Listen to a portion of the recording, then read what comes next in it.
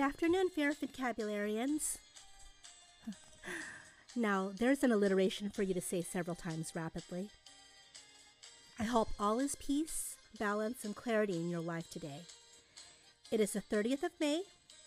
One more day left until June slyly brings us longer days, scorching temperatures, and puppy beach romps. Yes, you heard me right. Puppy beach romps. I have been turning this particular idea in my head since, I would say, about mid-month. And I've been thinking of some immensely clever ways to tie it in perfectly with an upcoming event/holiday. You see, in a very micro nutshell, June 12th is fast approaching, and this date every year marks Philippine Independence Day.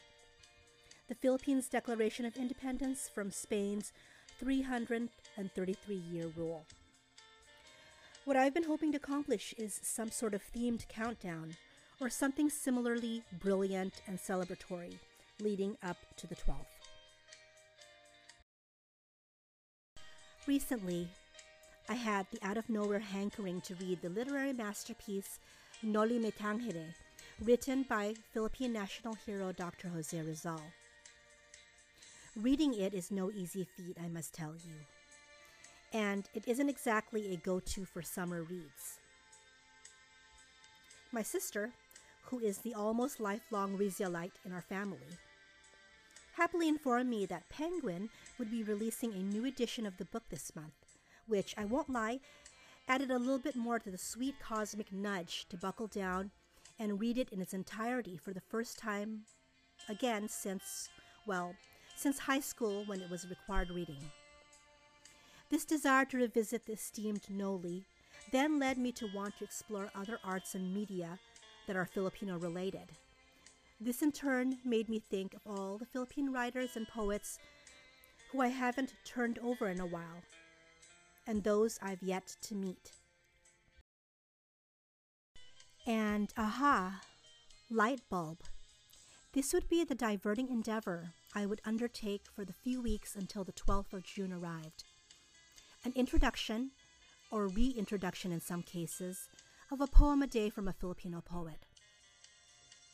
It somehow seems just right to start the series off with immense love and patriotism to a motherland that I cannot claim in citizenship, but one I claim in heart, tongue, skin color, and identity.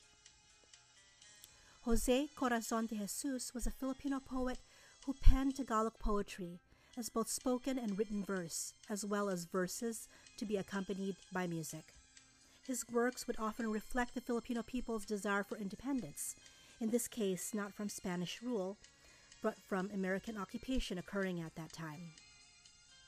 One of his most well-loved poems is a beloved song that many Filipinos have adopted as an alternate to the country's official national anthem.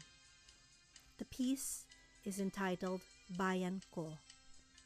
I would like to share the text in English with you and do my humble best to share the words in its original Tagalog form as well.